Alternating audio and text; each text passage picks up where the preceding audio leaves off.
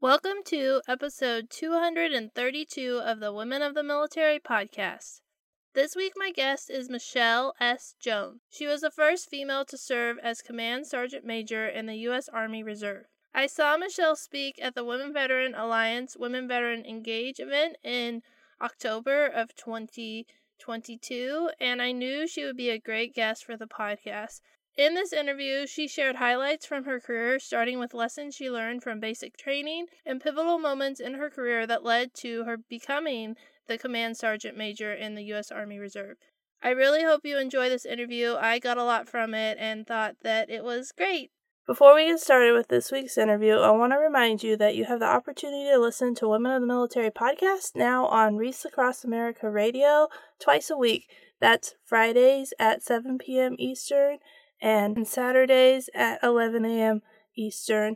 And you can listen on iHeartRadio, the TuneIn app, or Odyssey. Hey everyone, before we get started with this week's interview, I wanted to share some exciting news about A Girl's Guide to Military Service.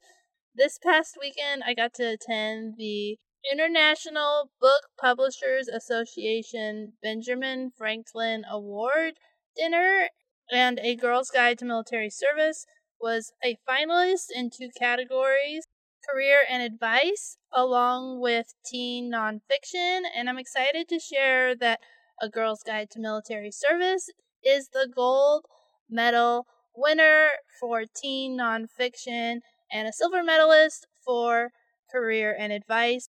I'm really excited about this accomplishment, and I just wanted to share it with all of you. And if you haven't had a chance to get your copy of A Girl's Guide to Military Service, you can check out the link in the show notes, or you can head over to your favorite book selling site. Now with that out of the way, let's get started with this week's interview. Welcome to the show, Michelle. I'm so excited to have you here. Thank you. Excited to be here. Yeah, I heard you speak at Women Veterans Engage with Women Veteran Alliance, and you were so inspiring. I knew I had to have you as a guest on the podcast. Thank you. Thank you. I try. So let's start with, why did you decide to join the military? Who? I would say I was in college at the time, and although I knew I wanted to go to college, I wasn't quite ready yet. And the commercial back then, and I'm so excited the Army has finally gone back to the slogan of "Be all you can be."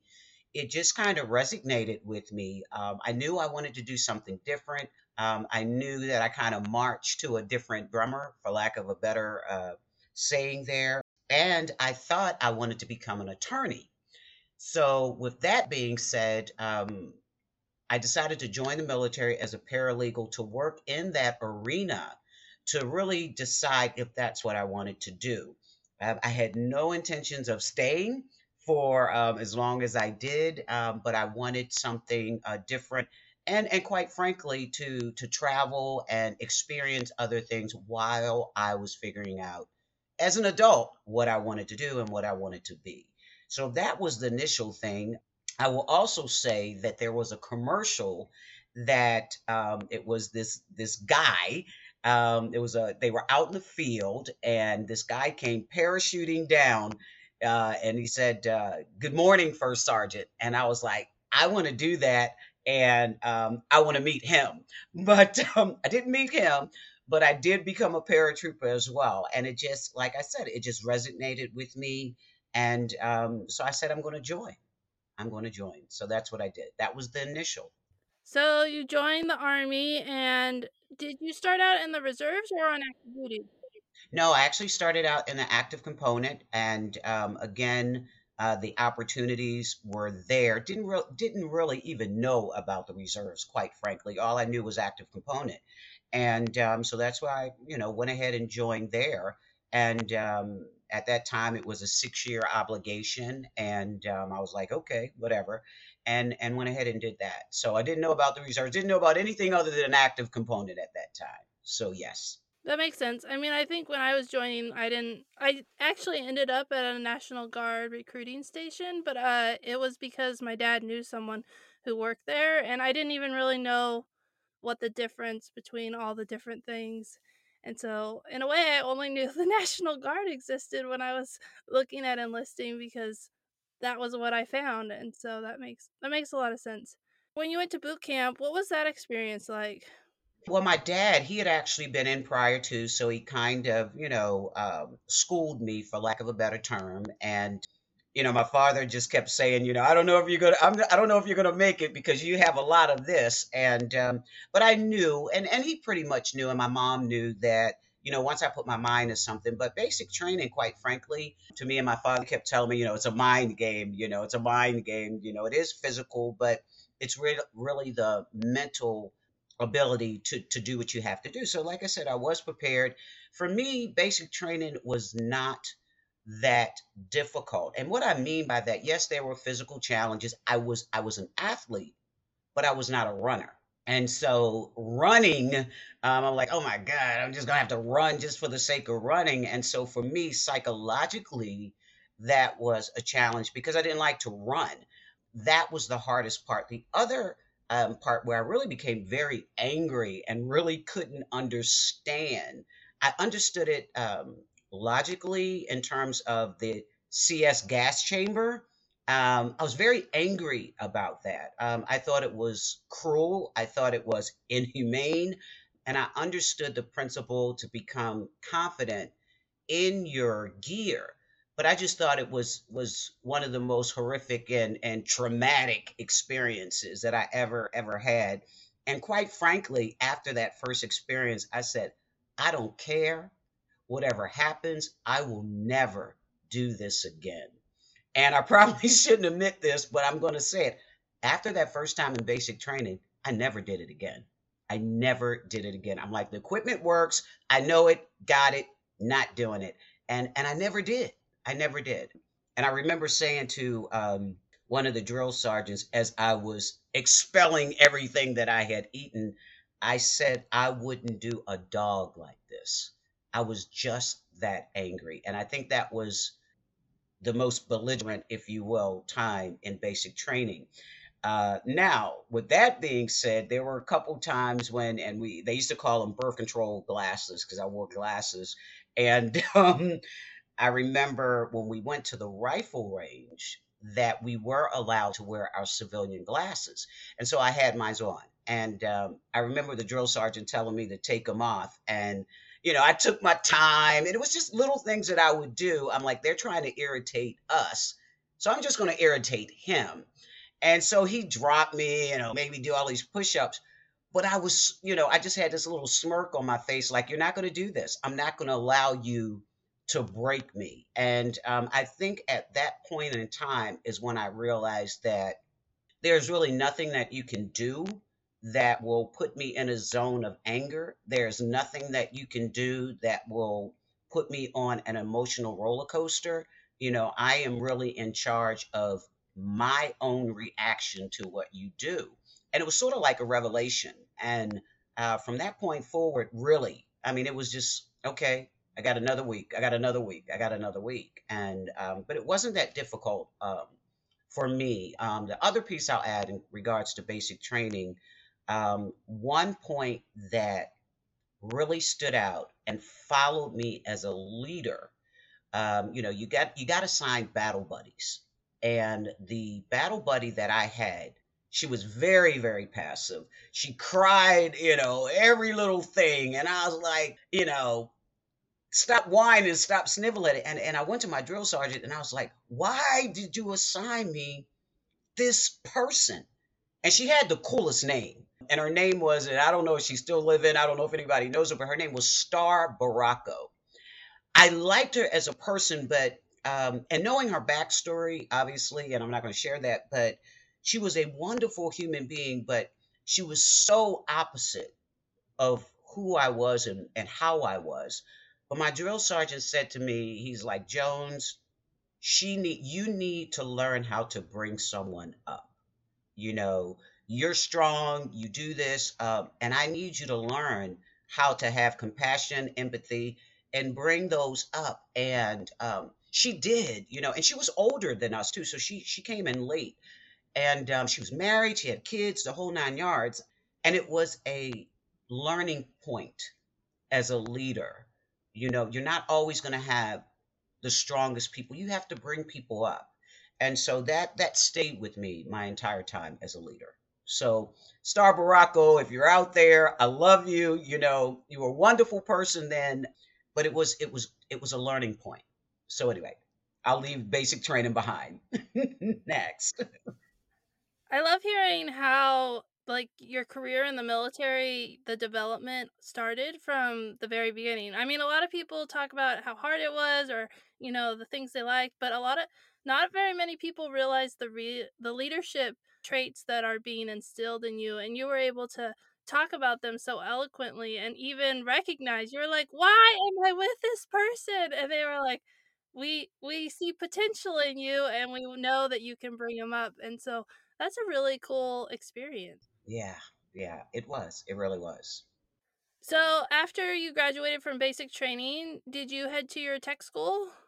Yeah, I went to AIT, my advanced individual training, and that was at Fort Benjamin Harrison as a paralegal, legal specialist back then. And even then, something again that stayed with me for the rest of my military career. I became really, really sick. I was hospitalized and I had strep throat, and it was, I think my fever was up like 103 point something, and I was hospitalized for an entire week during the most intense training, which was Article 32B, and you had to listen to testimony and summarize and also summarize what you heard during the actual hearing. And my class was taught all that process that week, and I missed it. And you could only make, let's say, maybe 4 or 5 errors in that when you took the test. And I think the test was like 5 hours long. I mean, it was like some crazy thing. And I remember thinking, I've been with, my classmates for months now.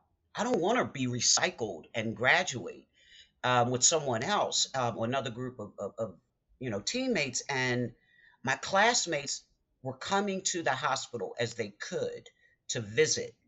And when I was finally released, they were diligent in bringing me up to speed in everything. And I remembered my instructor, and I remember his name. And back then, we didn't have staff sergeants in the administrative fields.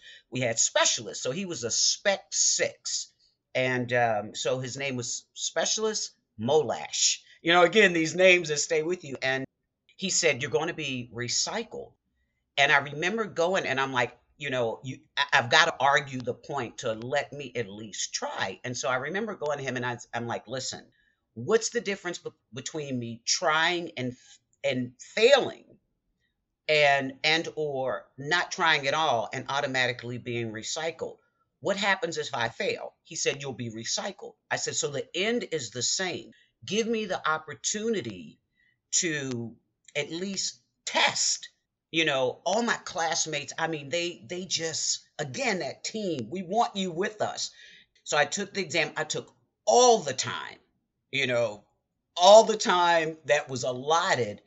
And so, of course, everybody's stressing and all of this. And again, I think maybe 5 errors you could have, and some way more. And those were 5 minor errors. And I remember going to his cubicle, and he looked at me and I looked at him, and he just kind of shook his head, and my heart just dropped. I'm like, man, I'm thinking I didn't pass. And he said, "I don't know how you did it." He said, "But you passed, and you only missed two." And there was no way I could have done it without my teammates. And so I'm walking back to the class because each person was individually called in, and you could pretty much tell how they were walking. And I think everybody made it, but they said they knew I had passed because they heard me as I was walking down the hall. And we had on class B's, and my heels were clicking, you know, um, that I had passed. Again, very strong lesson.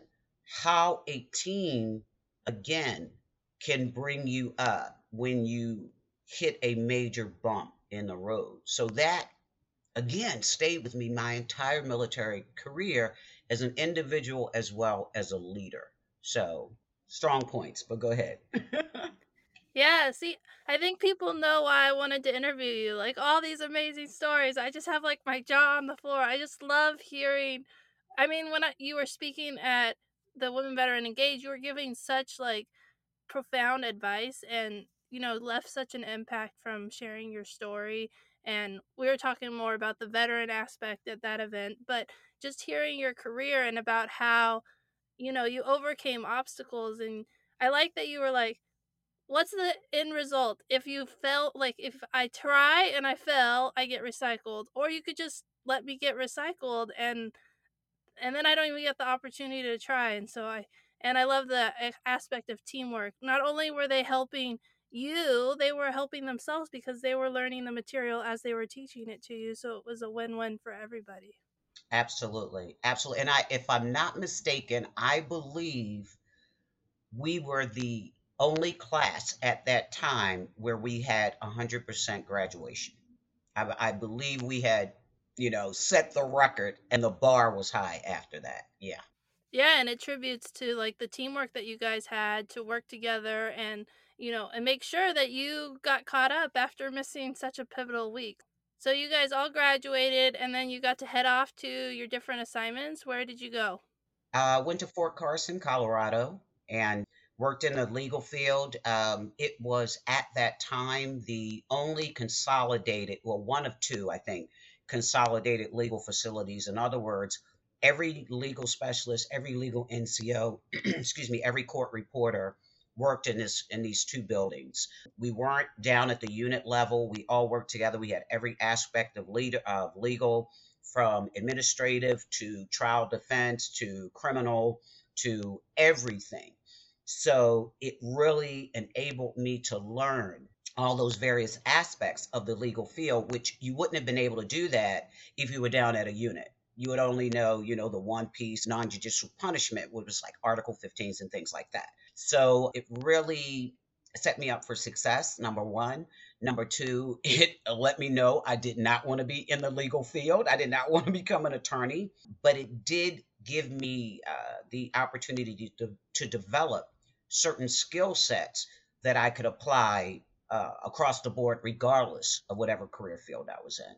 So that was really the basis, I would say, of the administrative piece of becoming a leader.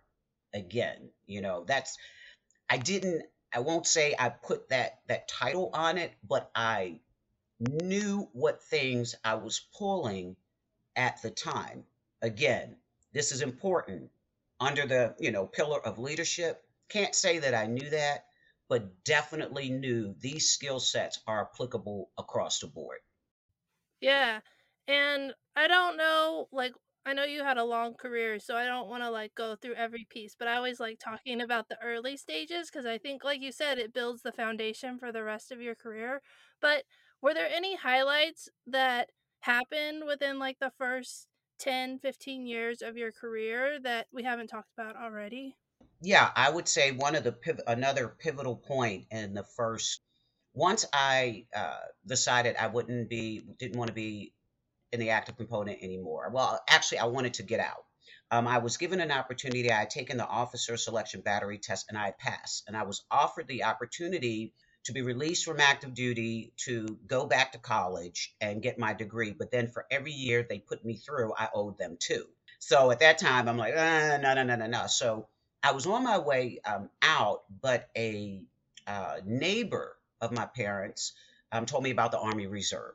And so when I looked into the Army Reserve, I'm like, oh my gosh, look at all these opportunities. Now, keep in mind, so many career fields were closed to women at that time. Certain, assignments you couldn't go to. So anyway, I looked at the Army Reserve. I looked at the percentage of women in the Army Reserve, and I looked at all the things they were doing around the world. And so I decided to enlist or re-enlist into the Army Reserve. That's the decision I made. With that being said, one of the pivotal points in my initial 3 years, I went to Honduras, which the active component wouldn't send me. And that pissed me off because I was a female. They were only allowing certain ones to go. So the reserve was going. So I went. One evening, there was a lot of uh, firing going on. We were up in the mountains, and so we had to get our weapons, go get ammo, etc., and hunker down in our hasty fighting positions. And by that time, I'm a staff sergeant. What I didn't really realize until that pivotal moment, here I am in Honduras. If I had to lead these soldiers out, I didn't know if I could because we were up in the mountains. I was terrified of heights and falling. I mean, there were 250-foot drops, 450-foot drops. We had already lost a couple soldiers and Honduran soldiers to this mountainous terrain. And I'm laying there and I've got young soldiers to my left and the right looking at me. What do we do? You know, what do we do now? And that's when it hit me. The army had failed me, in my opinion. And what I mean by that, because I was a female, because I was in a legal arena, they didn't train me outside of basic survivability, maneuvering under all these various different hostile environments. I was angry and I said, Lord, if I get out of here, and then in my mind, I'm like, okay, I'm from Baltimore, I'm gonna get them out of here. But I said, Lord, if I get out of here, what can I do to be a better leader, to put myself in a situation? So fast forward, I found out an opportunity at Fort Bragg. And at that time, it was First SOCOM Special Operations Command, and there was a requirement to be a paratrooper. And I did everything that I could to get assigned down there. And I was accepted, selected, and I went to Fort Bragg. That was the pivotal point for the rest of my career. Because at Fort Bragg, everything is about soldiering. Everything, whether you're active, reserve, whatever. That's the bottom line. If you're a paratrooper, you're going to learn how to control fears and lead from the front. And it set me up. If I had not done that, if I had not gone to Fort Bragg, if that incident had not happened in Honduras, I do not believe I would have taken that path. So that piece, and I'm like, if I can jump out of perfectly good airplanes, choppers, or whatever, control this fear and move forward, I can do anything. And that became my mantra for the rest of my career. That piece right there set me up for the rest. Yeah, and it's interesting to hear the history because, so long combat roles were closed off to women, and then like when you were active duty, you wouldn't even have the opportunity to go to Honduras, and then as the reserves, they probably needed a body and you were there, and so they sent you, but they didn't give you all the training that you needed to be in, when you were in a tough situation and you didn't know what to do because you didn't get the training. And so, going to paratrooper school, were you one of only few or only females? Like, what was that experience like? Ooh, there was, let's say, I can't remember the number. Let's just say let's say the number 100. I can't remember how many were in my company, but there were only about, I want to say roughly 10 out of 100, if that. They did not want us there. The most common comment was, I don't know why women are here in airborne school taking up a slot because they're not going to deploy. They're not going to jump, in. And to me, it was systematic trying to get females to drop. Now, I went as a sergeant first class, so I was considered an older soldier. I was a senior NCO. So I was responsible for the women. And so we all bunked in the same, it was the same room. That's why I know it was, maybe 10, maybe at the most 15. And I became that person everyone looked to. And the black hats, because that's what the instructors are called, because they wore black hats, they really made an example out of me. Every time, anything on the swing land trainer, lateral drift apparatus, they would drop me. I mean, just hammering and hammering and hammering. And I'm like, you're not going to break me. You're not going to break me. And I became the mom figure for all the females. And I'm like, no, you're going to get in, you're going to dig in, you're going to dig in, you're going to dig in. I got it. I understand. Nobody's getting beat up more than me. and I'm the oldest one here. Okay. And if I can do it, you can do it. Now, was it the mindset of all the males? Absolutely not. You know, Matter of fact, one of my best buddies, he was Sergeant First Class. I think his last name was Bianco or something like that. He was a great guy, loved him dearly. He was my battle buddy, and I remember all the young, and this is again something that I never forgot. The young privates, he and I would be talking. We both Sergeant First Classes, and he and I would be off to the side, maybe talking, and all these young privates would kind of migrate toward us, and to us, to them, we were like, oh, Sergeant First Classes, we're privates, they're fresh out of basic, and I affectionately called them the Puppy Patrol because they would just follow us everywhere. But again, looking at us, looking at me, here's this female, this non-commissioned officer, and I knew what they were seeing. And it was like, I have an obligation to show them, regardless of gender, a leader is a leader. For sure. And what year was that you went through that? Oh my God. Oh, Approximately. approximately 1990, 1991, something like that. Yeah. Yeah. I had been in about 8 years at that time. Yeah. Well, and the military changed a lot. Like after, I think the military was starting to change, but people didn't realize like the role that women were, like doing paratrooper training, doing things that women hadn't been able to do, and men. Some of the men had negative opinions about, but I think that all that stuff that was happening that nobody was really paying attention to really led to eventually in 2015 when women were allowed to be in combat roles. It did take like all these women stepping up and doing this training, and then the non-traditional roles in Afghanistan and Iraq that led to where women are at today. Absolutely, absolutely, and it was a journey. It was a journey to see the evolution. When you're in the evolution, you hear little things, but you're busy, and most women will say, I didn't think, okay, I'm a woman and I'm doing these things. It's like I'm a soldier that happens to be a female, and I'm doing what I'm supposed to do. I'm doing what I'm supposed to do. The mindset was, if the opportunity is there, I'm going to jump toward it. I did have leadership. I would be remiss if I didn't say this, that didn't look at me as a female per se.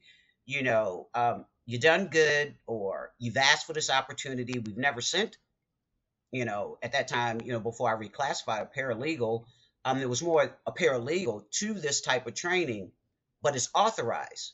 But you better not fail.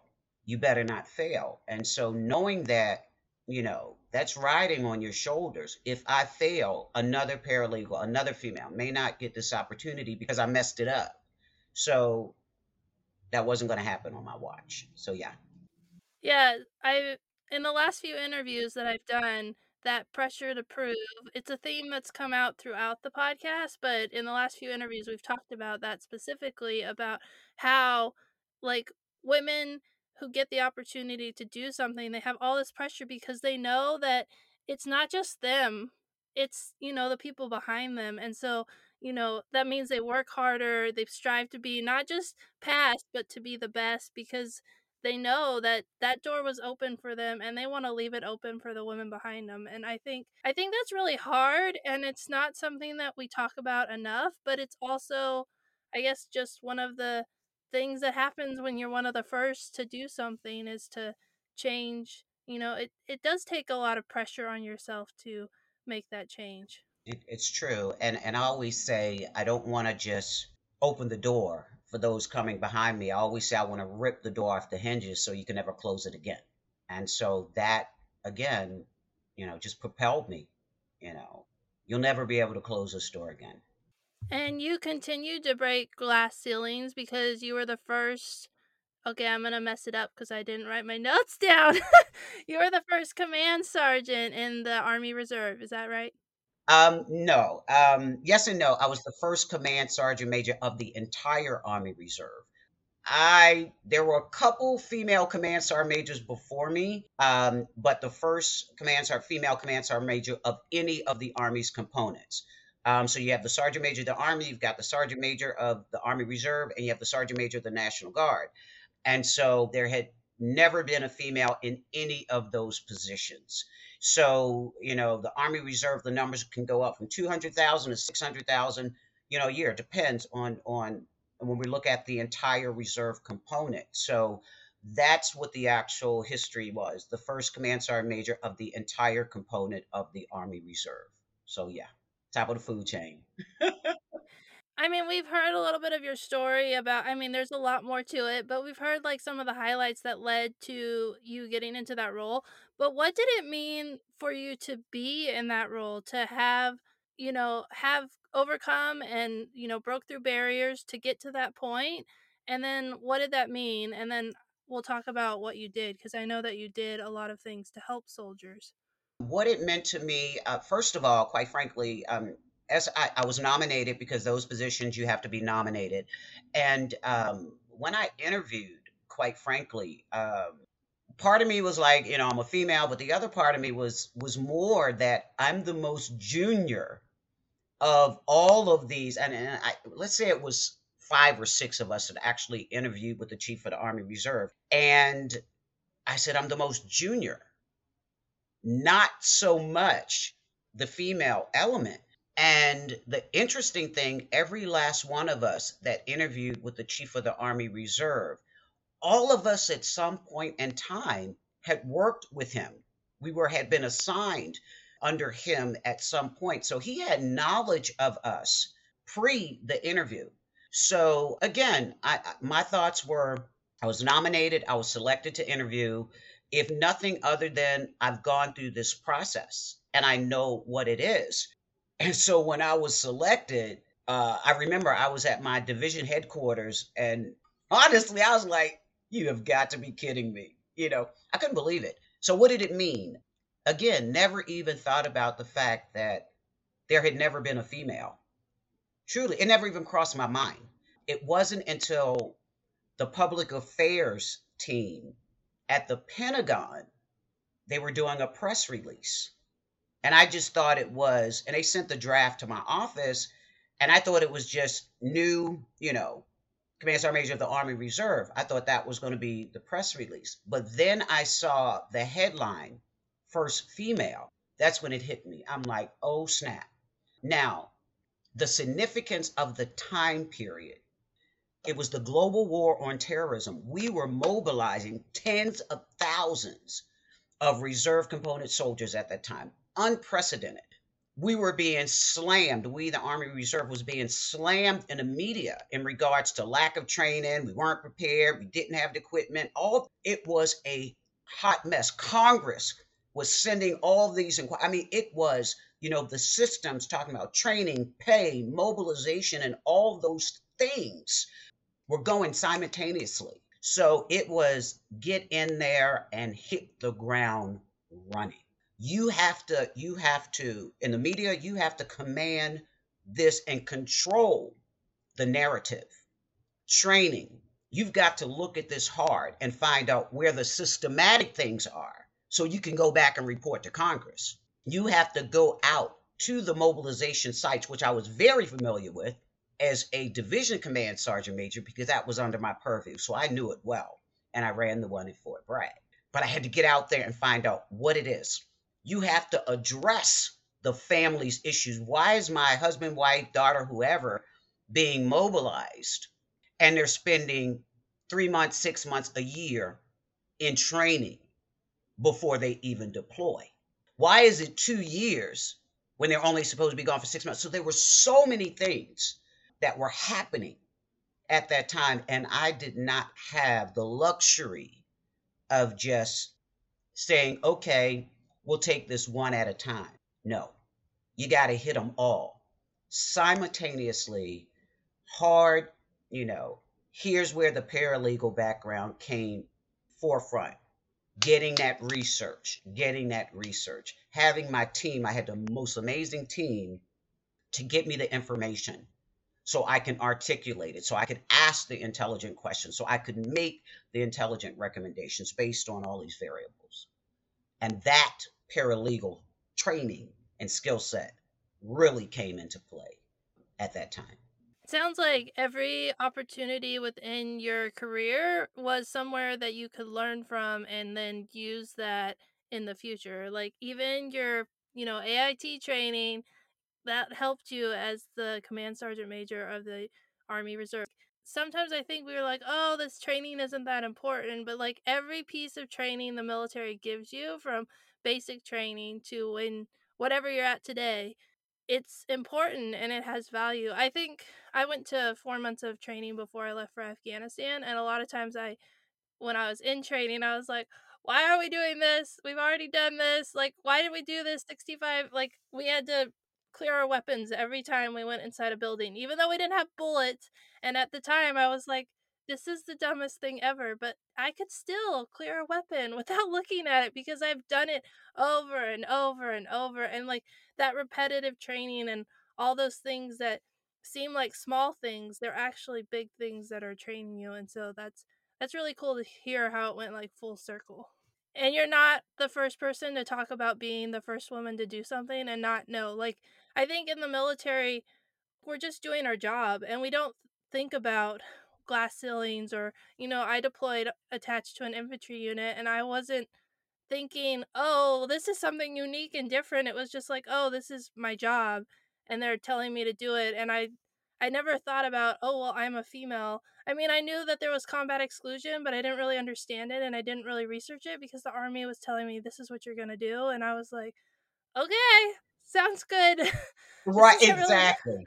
it's Exactly. not what I expected, but that doesn't matter. Like the military doesn't really care what you expect. You do whatever they tell you to do. Yeah. So true. You were talking about like all the different things that you guys were hit with, mobilization and like things, families, and there was so much stuff going on.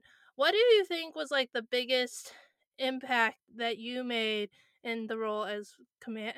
I see your face. You're like, I don't know. They can be more than one. I can't. I honestly, because it was so many different things. I'll kind of put it in. Let's say on the family side, having the opportunity to really go out to all the various locations and explaining to the families, why this is so important, and getting it out in the media in terms of why the long period of time from the time that you're mobilized to the time that you actually deploy. And one of the things that I always said, what you will never be able to say about me or the Army Reserve, that we did not give your loved one the opportunity to make sure they are trained, they have everything that they need in terms of training prior to deploying. They are not ready, especially if they came out of the individual ready reserve. So that was the ability to do that. So that's number one. Number two, getting provide taking every opportunity again to explain to America, number one, the differences between the various different categories of Army Reserve. And there are five, and most people don't understand that. And that's not just the media. That was even within the Army Reserve as well as in the active component. That was another thing. So all these regulations, laws, and are different for each category. And again, hitting them all at the same time. The other thing is educating and getting regulations and opportunities change within the Army. For example, pay. One of the things that was critical, you deployed. It could take months before you were in, the pay system, and it was ridiculous of all these variable different processes. It did take time, but where it is seamless, that within 30 days you are paid, that's another major piece. Getting out to the manufacturers that manufacture the uniforms, because again, the reserves was deploying without the right uniform, putting that, again, going to the active component and saying, you can't deliver uniforms based on active component. What they have to be delivered based on deployment. If that active duty unit is not deploying, they should not be getting these new uniforms. So changing that dynamic. So those that were deploying were getting the uniforms. The other thing, going into theater and going to the actual sites that they were, because the equipment that the Army Reserve was not the same ones that the active component were deploying with, to be able to say, okay, this is where they're doing the change. They were changing the vehicles in theater, not before, and the expeditious manner in which that had to do. So that was another piece, highlighting that, bringing it to the forefront so those immediate changes could be made. The other thing was promotions. Like I said, it was so many different things, and that's why I can't really say what was most important, because all of these things were important. You had multiple promotion systems. Active component members were being promoted within their centralized system. Reserve component were being promoted based on the regional selection. And it wasn't happening. There were policies that prohibited them from getting promoted when they were on deployment, which was insane. Automatic advancements in the reserve, up to, from E1 to E4, was, again, there had to be a slot, there had to be a position. So again, being very instrumental in the change. If we have 100,000 E5 positions and we only have, 15,000 filled, why can't we promote based on this vacancy? We don't go over the cap. Don't penalize a soldier because they are deployed. So that was changed. So again, there were so many different ones going on simultaneously that I really can't say and won't say. Regulations were changed, policies were changed, laws were changed. I mean, something as minor as the ID card. If you remember back in the day, it was, active had green, reserve had pink. You had to do all this swapping. It cost the Army or the military vastly, approximately $20 every time they made a change. One ID card, when they went to the CAT card, you can put reserve, or active component or reserve component. Boom. That's it. Active duty or no. That's all you have to do. Saved millions of dollars. And it took away the stigma of a reserve member. Oh, you got a pink ID card. That was demoralizing. For those that didn't deploy, there was a commissary card that you had to get punched every time you could only go to the commissary so many times a year. It was insane. Again, you can be called anytime. Why can't you go? So that was changed. So again, it was so many changes and so many things, directly and indirectly, that I really can't say. Some people say training was most important. Some people say equipment was most important. Some people say pay is most important. So I don't want to say which one was more or less, because ultimately all of them collectively were impacting the Army Reserve, period. Yeah, that makes a lot of sense, because if you took one of them away, then it would affect, like, they were all interconnected. And it sounds like the Army Reserve and the Army as a whole was kind of like caught off guard by this, like, unexpected war that required them to act. Everything had been going, like, they had a system and it was pretty laid back, and, people were still deploying for different things, but then it was like ramped up and they were like, oh, we have all these all these problems that we were just putting band-aids on before, that now are like hemorrhaging, and we have to do something about it. Well, we're almost out of time, but I wanted to ask if there was anything else from your time in the military or even after you've left that you want to talk about. Oh boy. Overall, I would say this and just kind of keeping it simplistic. Everybody's military journey is different. I have absolutely no regrets, even when I may have gone in one direction and had to step back and go again. The one thing that I would ask, particularly of women veterans, or women still in and women veterans, number one is to stand up and say you are a veteran, period. To be vocal, to participate in the things that you can, because we must voice our journey. We've done it very well. If we hadn't, we wouldn't be in a place right now in terms of women can be in any, have any career field, but never, never stop. The other thing I would say, to let your story be told, and that's at the Women's Service of America Memorial in Washington, D.C. Put it in record for your legacy, for your own family. 2, 3, 4 generations, they can go there and hear from you directly. Every day, was a good day in the military.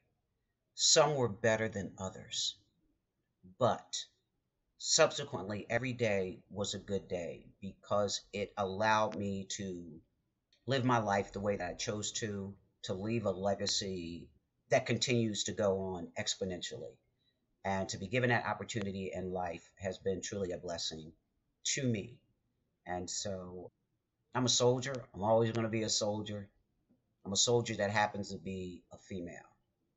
And I did my journey in and as a leader, just as a soldier, period, who loved being a woman. So I'll just say that.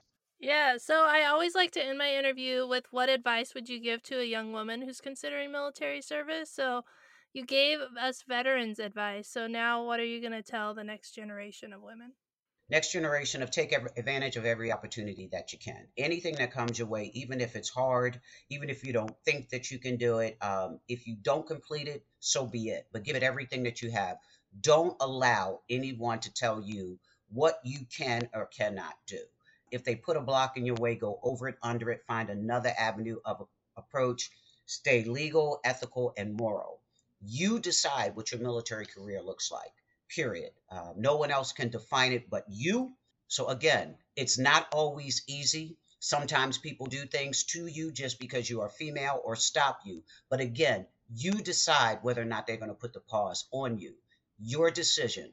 Don't get mad. Don't get even.